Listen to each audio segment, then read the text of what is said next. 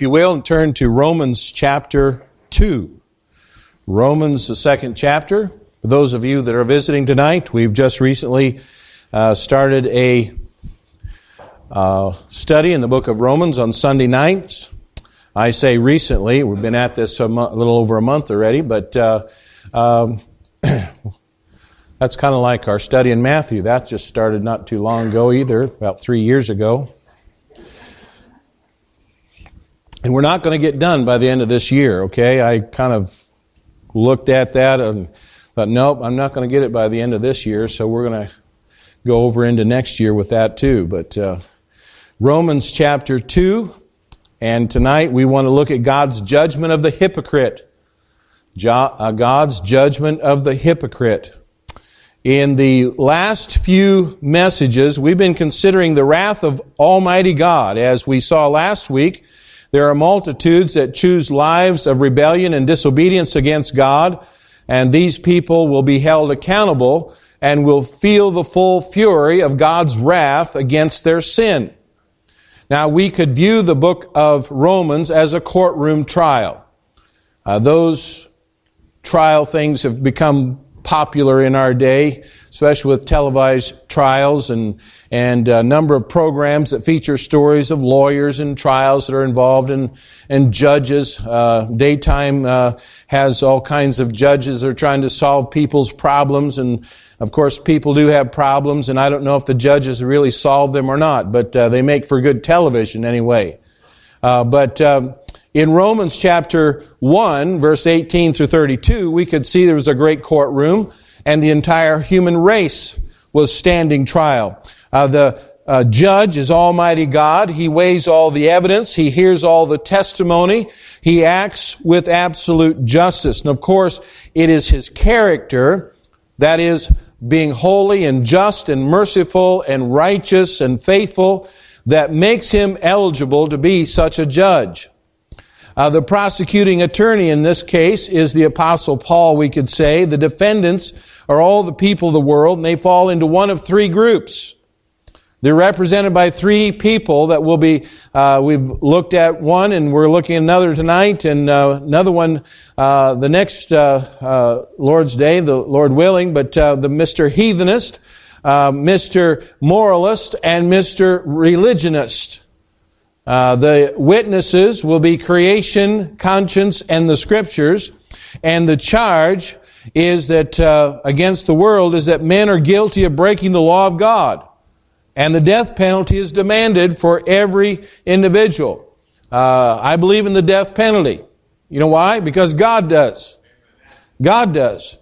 And so in our study of chapter 1, we no doubt were convinced that all men who live wickedly and grossly immoral lives are responsible for their actions and deserve God's wrath. And no doubt we can say that Mr. Heathenist was found guilty as charged. He was found guilty of breaking God's command, God's standards. And yet there are many others who live moral lives. These are people who are outwardly clean and upright and who are inwardly just as wicked as their evil counterparts. And so tonight we want to view the part of the trial that involves our second defendant, and that's Mr. Moralist. And so let's look here at chapter 2 and read verses 1 through 16 tonight. Follow along in your copy of God's Word as I read chapter 2, verse 1. Therefore, thou art inexcusable, O man, whosoever thou art that judgest, for wherein thou judgest another, thou condemnest thyself, for thou that judgest dost the same thing, or doest the same thing. But we are sure that the judgment of God is according to truth against them which commit such things. And thinkest thou this, O man, that judgest them which do such things, and doest the same, that thou shalt escape the judgment of God? Or despisest thou the riches of His goodness and forbearance and longsuffering, not knowing that the goodness of God leadeth thee to repentance? But after thy hardness and impenitent heart treasureth up unto thyself wrath against the day of wrath, and revelation of the righteous judgment of God, who will render to every man according to his deeds. To them who by patient continuance in well-doing seek for glory and honor and immortality, eternal life. But unto them that are contentious and do not obey the truth, but obey unrighteousness, indignation and wrath, tribulation and anguish upon every soul of man that doeth evil, of the Jew first and also of the Gentile. But glory, honor, and peace to every man that worketh good, to the Jew first and also to the Gentile, for there is no respect of persons with God. For as many as have sinned without the law shall also perish without the law, and as many as have sinned in the law shall judge by the law. For not the hearers of the law are just before God, but the doers of the law shall be justified. For when the Gentiles, which have not the law, do by nature the things contained in the law, these things, having not the law, are a law unto themselves, which show the work of the law written in their hearts, their conscience also bearing witness, and their thoughts the meanwhile accusing or else excusing one another, in the day when God shall judge the secrets of men by Jesus Christ according to my gospel. And so in these verses that I've read this evening, Paul turns the spotlight of the Word of God on those who we might call hypocrites. That is, they are people who would condemn the actions listed in the latter part of chapter 1, but who have no intention of getting right with God themselves. Now, these people look right outwardly, but inwardly they are guilty as many of the same sins that the wicked are mentioned in chapter 1. Now, in these verses, the Apostle Paul tells us something about the impending judgment of God against sin. And in so doing, he helps us to understand just what the judgment of God is all about. Who's going to be affected by it? And what are the results going to be? And so let's look into these verses this evening and learn a little bit about the character of God's judgment. There are 3 truths revealed in this passage that will teach us much about the judgment of God in the life of the hypocrite. Notice, number 1, the reason for God's judgment. We see this in verses 1 through 5. One of the most important functions of the Word of God is to show the self-righteous moralist, the hypocrite, that he's a guilty sinner. The Word of God unmasks the superficial show of righteousness. Notice, first of all, the sinfulness of the hypocrite in verse 1. The sinfulness of the hypocrite. Just as surely as God's wrath will be revealed against all those guilty of openly sinful and wicked lives, we can be sure that it will also be felt by the hypocrite. We all know what a hypocrite is, don't we? A hypocrite is someone who merely plays a part. They pretend to be someone or something that they are not. God will not hold this kind of person guiltless. Why is that? Well, number 1, because of His condemnation. Because of His condemnation. One of the reasons God judges the hypocrite is because the hypocrite assumes the place of God in judging the life and conduct of others. Now, many people say, you know what the Bible says? Judge not, lest you be judged. You've heard that. You've heard people say that. And they use this verse to say that we should never judge anyone ever. Isn't it interesting that the passage in Matthew 7 is one of the best known and yet misapplied scriptures of all? It's Matthew 7:1. And we'll take a little side trip here in our study and look at this matter of judging. And the question is it right to judge? And that is a question that puzzles many Christians. And yet a careful, open-minded study of the Bible makes it clear that concerning certain vital matters, it's not only right, but it's a positive duty to judge. Many do not know that. I want you to notice here, the Scripture commands us to judge. The Lord Jesus commanded righteous judgment in John 7:4. He told a man, thou hast rightly judged in Luke 7:43. And to others our Lord said, why even of yourselves, judge ye not what is right. Luke 12:57. The Apostle Paul said, I speak as to wise men, judge ye what I say. 1 Corinthians 10:15. And again, Paul declared, he that is spiritual judgeth all things. 1 Corinthians 2:15. So it's our positive duty to judge. Now, again, as I said, one of the most misunderstood and misused scriptures is Matthew chapter 7 and beginning in verse 1. Where it says, judge not that ye be not judged, for with what judgment ye judge, ye shall be judged, and with what measure ye mete, it shall be measured to you again. And why beholdest thou the mote that is in thy brother's eye, but considereth not the beam that is in thine own eye? Or how wilt thou say to thy brother, let me pull out the mote out of thine eye, and behold, a beam is in thine own eye? Thou hypocrite! Thou hypocrite! That's what we're talking about tonight, right?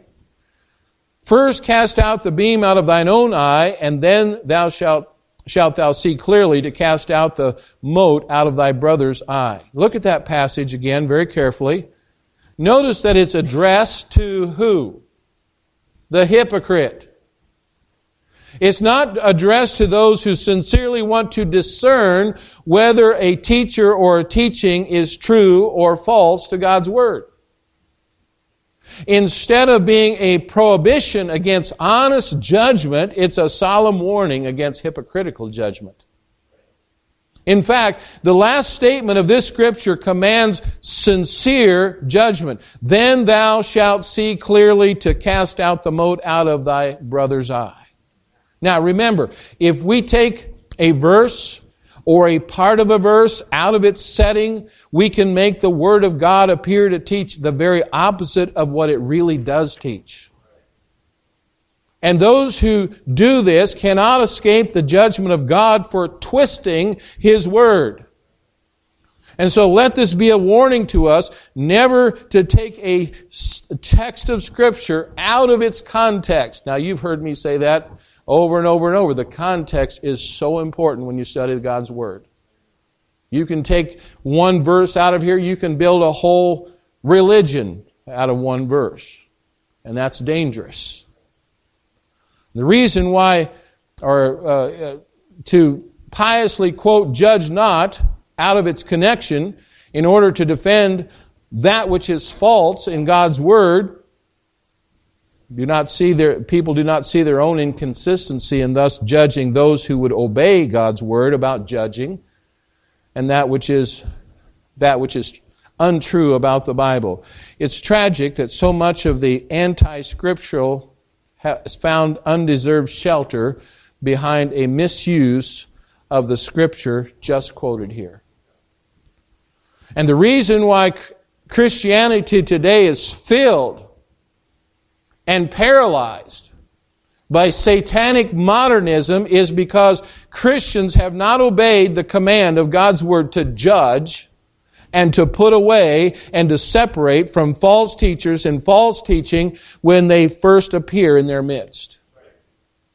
Physical health is maintained by separation from disease germs. You know, if you want to not get Ebola, just stay away from it. And spiritual health is maintained by separation from germs of false doctrine. The greatest peril of our day is not too much judging, but too little judging of spiritual falsehood. God wants His children to be like the noble Bereans who searched the Scriptures daily, whether these things were so. Now, here in Romans chapter 2 and verses 1 through 3, it addresses the religious hypocrite who condemned himself because he was guilty of the same things for which he condemned others.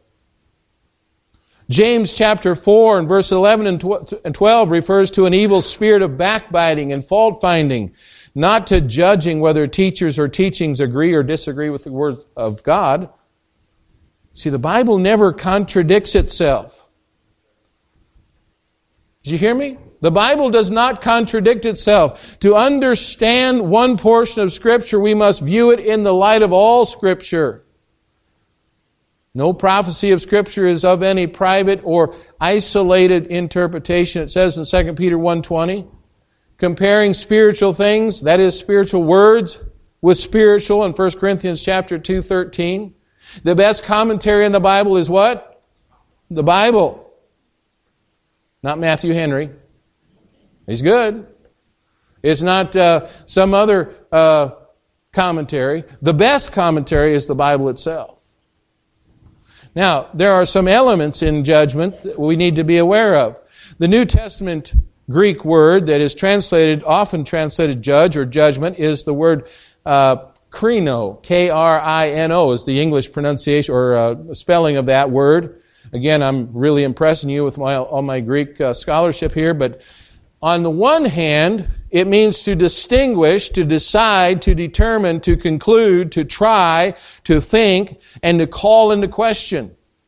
And that's what God wants His children to do, as whether preachers or teachers or their teachings are true or false to His Word. He wants you to do that for me. He wants you to judge what's coming out of this pulpit. All right? That's right.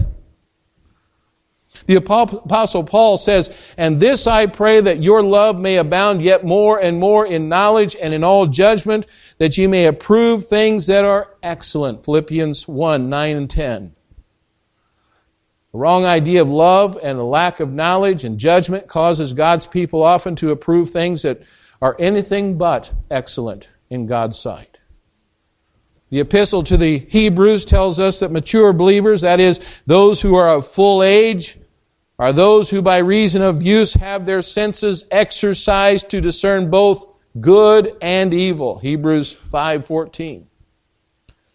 Now, on the other hand, this Greek word, judge or judgment, means to condemn, to sentence, or to punish. By the way, that's God's prerogative. For He said, "Vengeance is mine, I will repay, saith the Lord." Romans 12:19. And so we're to exercise discernment, but not vengeance. We must not, as the hypocrite, assume the place of God in judging the life and conduct of others. Now, the hypocrite, Mr. Moralist, stands condemned before God. God will hold this kind of person guiltless because of his condemnation. But secondly, because of his conduct. What really takes the cake is that the hypocrite looks at another person, he judges him for what they do, but God says that that hypocrite is just as guilty as the person he judges. They may not do the same things outwardly, but sin is still in their hearts. And Jesus made it clear in His preaching that to have sin in your heart was as bad as actually doing the sin. And so we need to be aware that we're never have a hypocritical spirit. So we have the sinfulness of the hypocrite. Secondly, we have the sentence of the hypocrite. We find this in verses 2 and 3. Just as the wicked will be judged by God, so too shall the hypocrite. In fact, the judgment they face will be exactly the same. Notice what Paul tells us about the coming judgment. In verse 2, he talks about the purity of the judge. But we are sure that the judgment of God is according to truth against them which commit such things. Paul is telling us that God's judgment of the hypocrite will be based in the truth of what they are, just as surely as His condemnation of those who are openly wicked shall be based on the truth of what they are. We must never forget that while man looks on the outside, God looks on the heart. In other words, Paul is saying here, we know that the judgment of God is according to reality. You know, I'm afraid there are many people today, including church members, who live in a world of unreality. They do not want to hear the truth of the Word of God. You know, I've talked to pious people who say, "Oh yeah, I read my Bible every day." But they're not understanding it, nor do they really want to understand it. Because the Word of God is quick and powerful and sharper than any two-edged sword, and it cuts and it judges and it condemns and it convicts, and people don't like that kind of reality. They don't want to hear the truth. Why? It's because they love their sin more than they love God. God is holy, and the judge is pure, and he tells it like it is. But notice also the power of the evidence in verse 3. And thinkest thou, O man, that judgest them which do such thing, and doest the same, that thou shalt escape the judgment of God? The power of the evidence lies in the fact that it will surely condemn those who are guilty of judging others of the sins that they themselves are guilty of. And the bottom line of all of this is the fact that it isn't the state of one's life that's the issue, it's the state of the heart. You and I can be squeaky clean on the outside. Hey, I dressed up pretty good tonight, didn't I? You know, not look too bad. I mean, I'm a little chubby around the edges, but other than that, I clean up good. A lot of people clean up good. What's going on in here, though? God knows your heart tonight. Unless we are in a vital, living relationship with the Lord Jesus Christ, we are doomed to face the judgment of God. Many who sit in the pews of the local church and look down their noses at others because of the way they live will someday face the undiluted wrath of God, because in their hearts they're just as wicked as the people they condemn. Some are like the elder brother in the parable of the prodigal son in Luke 15. He didn't run off like his younger brother. He didn't live a wicked life. But in his heart, he was just as rebellious as the other son. And in the eyes of God, he was guilty. Notice the words here in verse 3, that thou shalt escape the judgment of God. Someone has said there are 4 ways of escape that are open to man who breaks human laws. His offense will not be discovered, or he may escape beyond the jurisdiction of the court, or after arrest there may be some legal technicality that will cause a breakdown in the legal procedure, and so he goes free. Or after conviction he may escape from prison, and he may stay in hiding. They may never find him. Now those are ways that man can escape human laws. But none of these avenues of escape are open to a man in regard to divine judgment. Your offenses will be discovered. You cannot go beyond God's jurisdiction. With God, there are no legal technicalities. And you will never be able to escape from God's prison.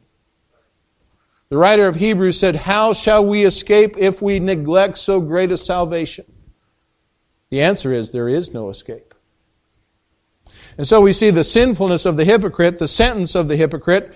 Notice thirdly, the shame of the hypocrite. Verses 4 and 5.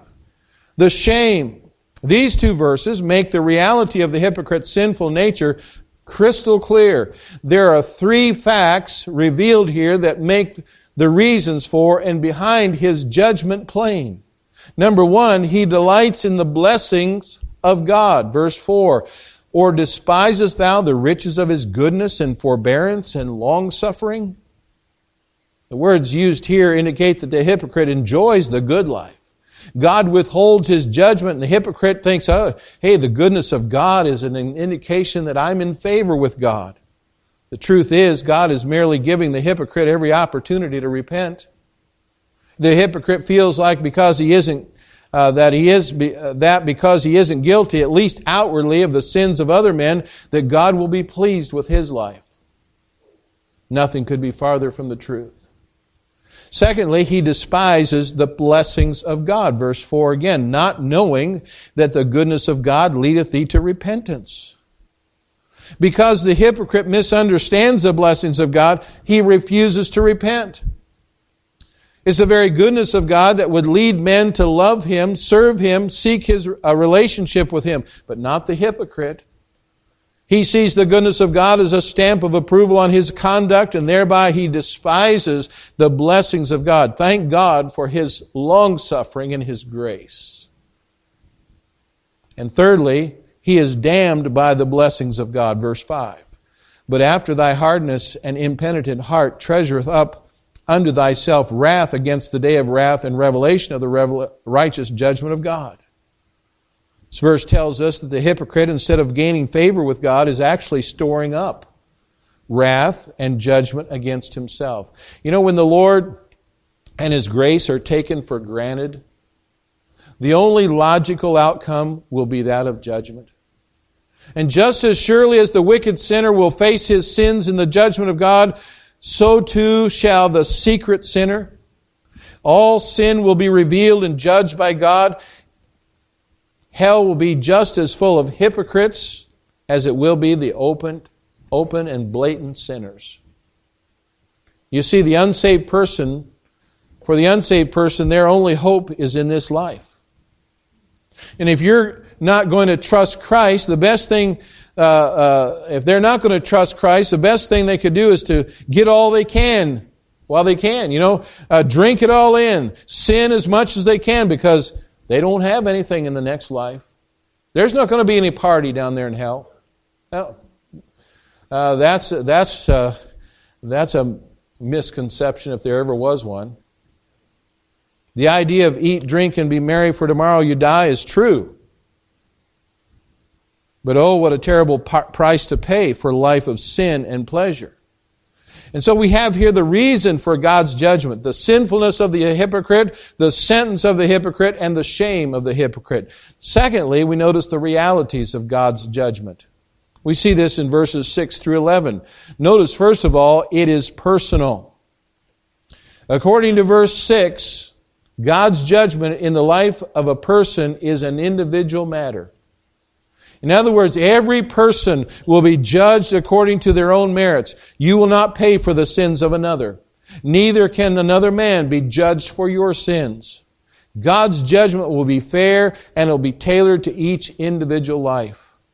The hypocrite tends to want to lump everyone together and condemn all by judging by his own biased standard. God, on the other hand, judges men based on what He knows about their hearts. And His knowledge of the human heart is thorough. Hebrews 4 and verse 13 says, "Neither is there any creature that is not manifest in His sight, but all things are naked and open unto the eyes of Him with whom we have to do." Jeremiah 17 and verse 10 says, Jeremiah 17 verse 10 says there that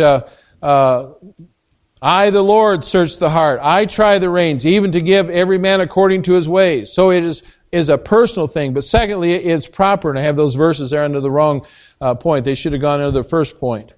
So my PowerPoints aren't perfect, okay? But, and I did make that mistake, I guess. I have to admit that. But first of all, it's personal. Secondly, it's proper. These verses tell in verses 7 through 10 that the person who lives right and seeks the Lord will be enjoying the blessings of the Lord, while the person who denies God, lives for self, will receive proper judgment.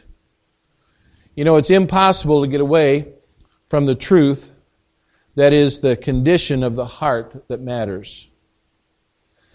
Men are never saved by their works. However, the traits mentioned here in these verses by the apostle are evidence that the persons pointed out in these verses must be a born-again believer. Salvation has always and will always come through faith in the finished work of Jesus Christ. So I believe the hypocrite here very possibly can be a saved person. So it's personal, it's proper, but it's perfect. Verse 11, let's look at verse 11. For there is no respect of persons with God. The verse simply states that no one receives a special treatment from the Lord. No one need to think that they have liberty to do as they please and still be accepted by God. Everyone will be judged by the same criteria: Jesus Christ and their personal relationship with Him. No respecter of persons with God. He doesn't single out some for heaven and others for hell. He gives all men the opportunity, and He always does it fairly. Church membership, a good family, being an outstanding citizen, having a fundamental statement of doctrine doesn't give you any advantage over with God. Question is, do you have a Savior? Do you have a Savior? Do you have a relationship with the Lord Jesus Christ? That is the issue. So we have the reasons for God's judgment. We have the realities of God's judgment. We have, thirdly, the realization of God's judgment in verses 12 through 16. Notice, first of all, it will focus on a rebellion. Verse 12. For as many as have sinned without the law shall also perish without the law, and as many have sinned in the law shall be judged by the law. God's basis of judgment is sin. All those who sin will pay the price. If they knew the law and they sinned, they'll still be judged. If they knew no law and they sinned, they'll still be judged. According to Ezekiel chapter 18, the soul that sins shall die. The bottom line is pretty clear. God's judgment will be realized by all those who are caught in their sins when they leave this world. That includes every person who has ever or ever will live. There's only one remedy for sin. That's the shed blood of the Lord Jesus Christ. Now, it will focus on a rebellion. Notice, secondly, it will focus on a reaction. Someone might be tempted to ask, well, we look at here, verse 13 and through 15, and it talks about, for not the hearers of the law are just before God, but the doers of the law shall be justified. For when the Gentiles, which have not the law, do by nature the things contained in the law, these having not the law are a law unto themselves, which show the work of the law written in their hearts, their conscience also bearing witness in their thoughts, the mean, while accusing or else excusing one another. Someone might say, well, is this fair? What about people who've never been exposed to the Word of God? Will they still be held accountable? The answer is yes. Yes, they will. These verses make it very plain that every man has a conscience. The conscience is not a guide to live by. That's not a very good way to live. Let your conscience be your guide. That's not really a good way to live, okay? But the conscience is a goad, and it tells you the difference between right and wrong. When a person allows his conscience to be his guide by which he lives, he's headed for trouble. But when he listens to his conscience as it points out right and wrong, that person can make some moral decisions. And what Paul is talking about here is the light of God. Every person who is born into this world receives light from God. That light may be bright or it may be dim, but if a person will follow that light, he will be given more light and he'll eventually be brought face to face with the Lord Jesus Christ. Certainly men will be judged according to the light they're given. But to reject a little light is just as damning as to reject a lot of light. However, those of us who have been exposed to much light will face a greater judgment if we are not saved. With this in mind, God is fair for judging the heathen. They are surrounded by the testimony of the existence of God, tells us in Psalm 19. They've been given light. God's judgment is based on man's reaction to that light. And the more light you've been exposed to, the more light you're accountable for. James 3:1 says, my brethren, be not many masters, knowing that we shall receive the greater condemnation. So it's going to focus on a rebellion. It's going to focus on a reaction. And thirdly, it's going to focus on a reality. Verse 16. In the day when God shall judge the secrets of men by Jesus Christ according to my gospel. There's a day coming when God will judge all men. It will be the day when all the secrets of men will be proclaimed publicly. A day when men will face the reality of what their life was. What will the basis of this judgment be? The gospel of Jesus Christ. Man's eternity will rise or fall on what he did with the gospel of grace. And on that day, it won't matter about one's accomplishments. It won't matter about one's standing in the community or how he's been perceived by others. All that will matter when that day comes is what that person did with Jesus Christ. Did that person receive Him or reject Him? Did he fall before him in repentance, or did he cling to his sins and stubbornly refuse to bow before the Lord? A person's eternity depends totally on what they do with Jesus. What a horrible end awaits anyone and everyone who refuses to come to faith in Christ. And so, Mr. Moralist is guilty as charged before God, and he too will receive the wrath of God unless he comes to Him the only way that he can, and not on his terms, but on God's terms. The hypocrite, Mr. Moralist, must recognize their sin. They must recognize the penalty, the remedy, and believe on Jesus Christ and receive His free gift of salvation. Now, in our last study, our hearts were stirred to think about those who live in open wickedness before the Lord. Shouldn't we be just as stirred tonight by any life that denies the Lord? The end result will be the same. We can more readily accept the hypocrite than we can the homosexual. But at the heart of the matter, they're the same. They are Christ rejectors, and they're headed for hell. God, help us to examine our hearts this evening. Are we genuinely saved? Are we facing the impending judgment of God with nothing more than a hypocrite's heart? We need to check up then and do what we need to do. God, help us to see how real, how serious this matter is.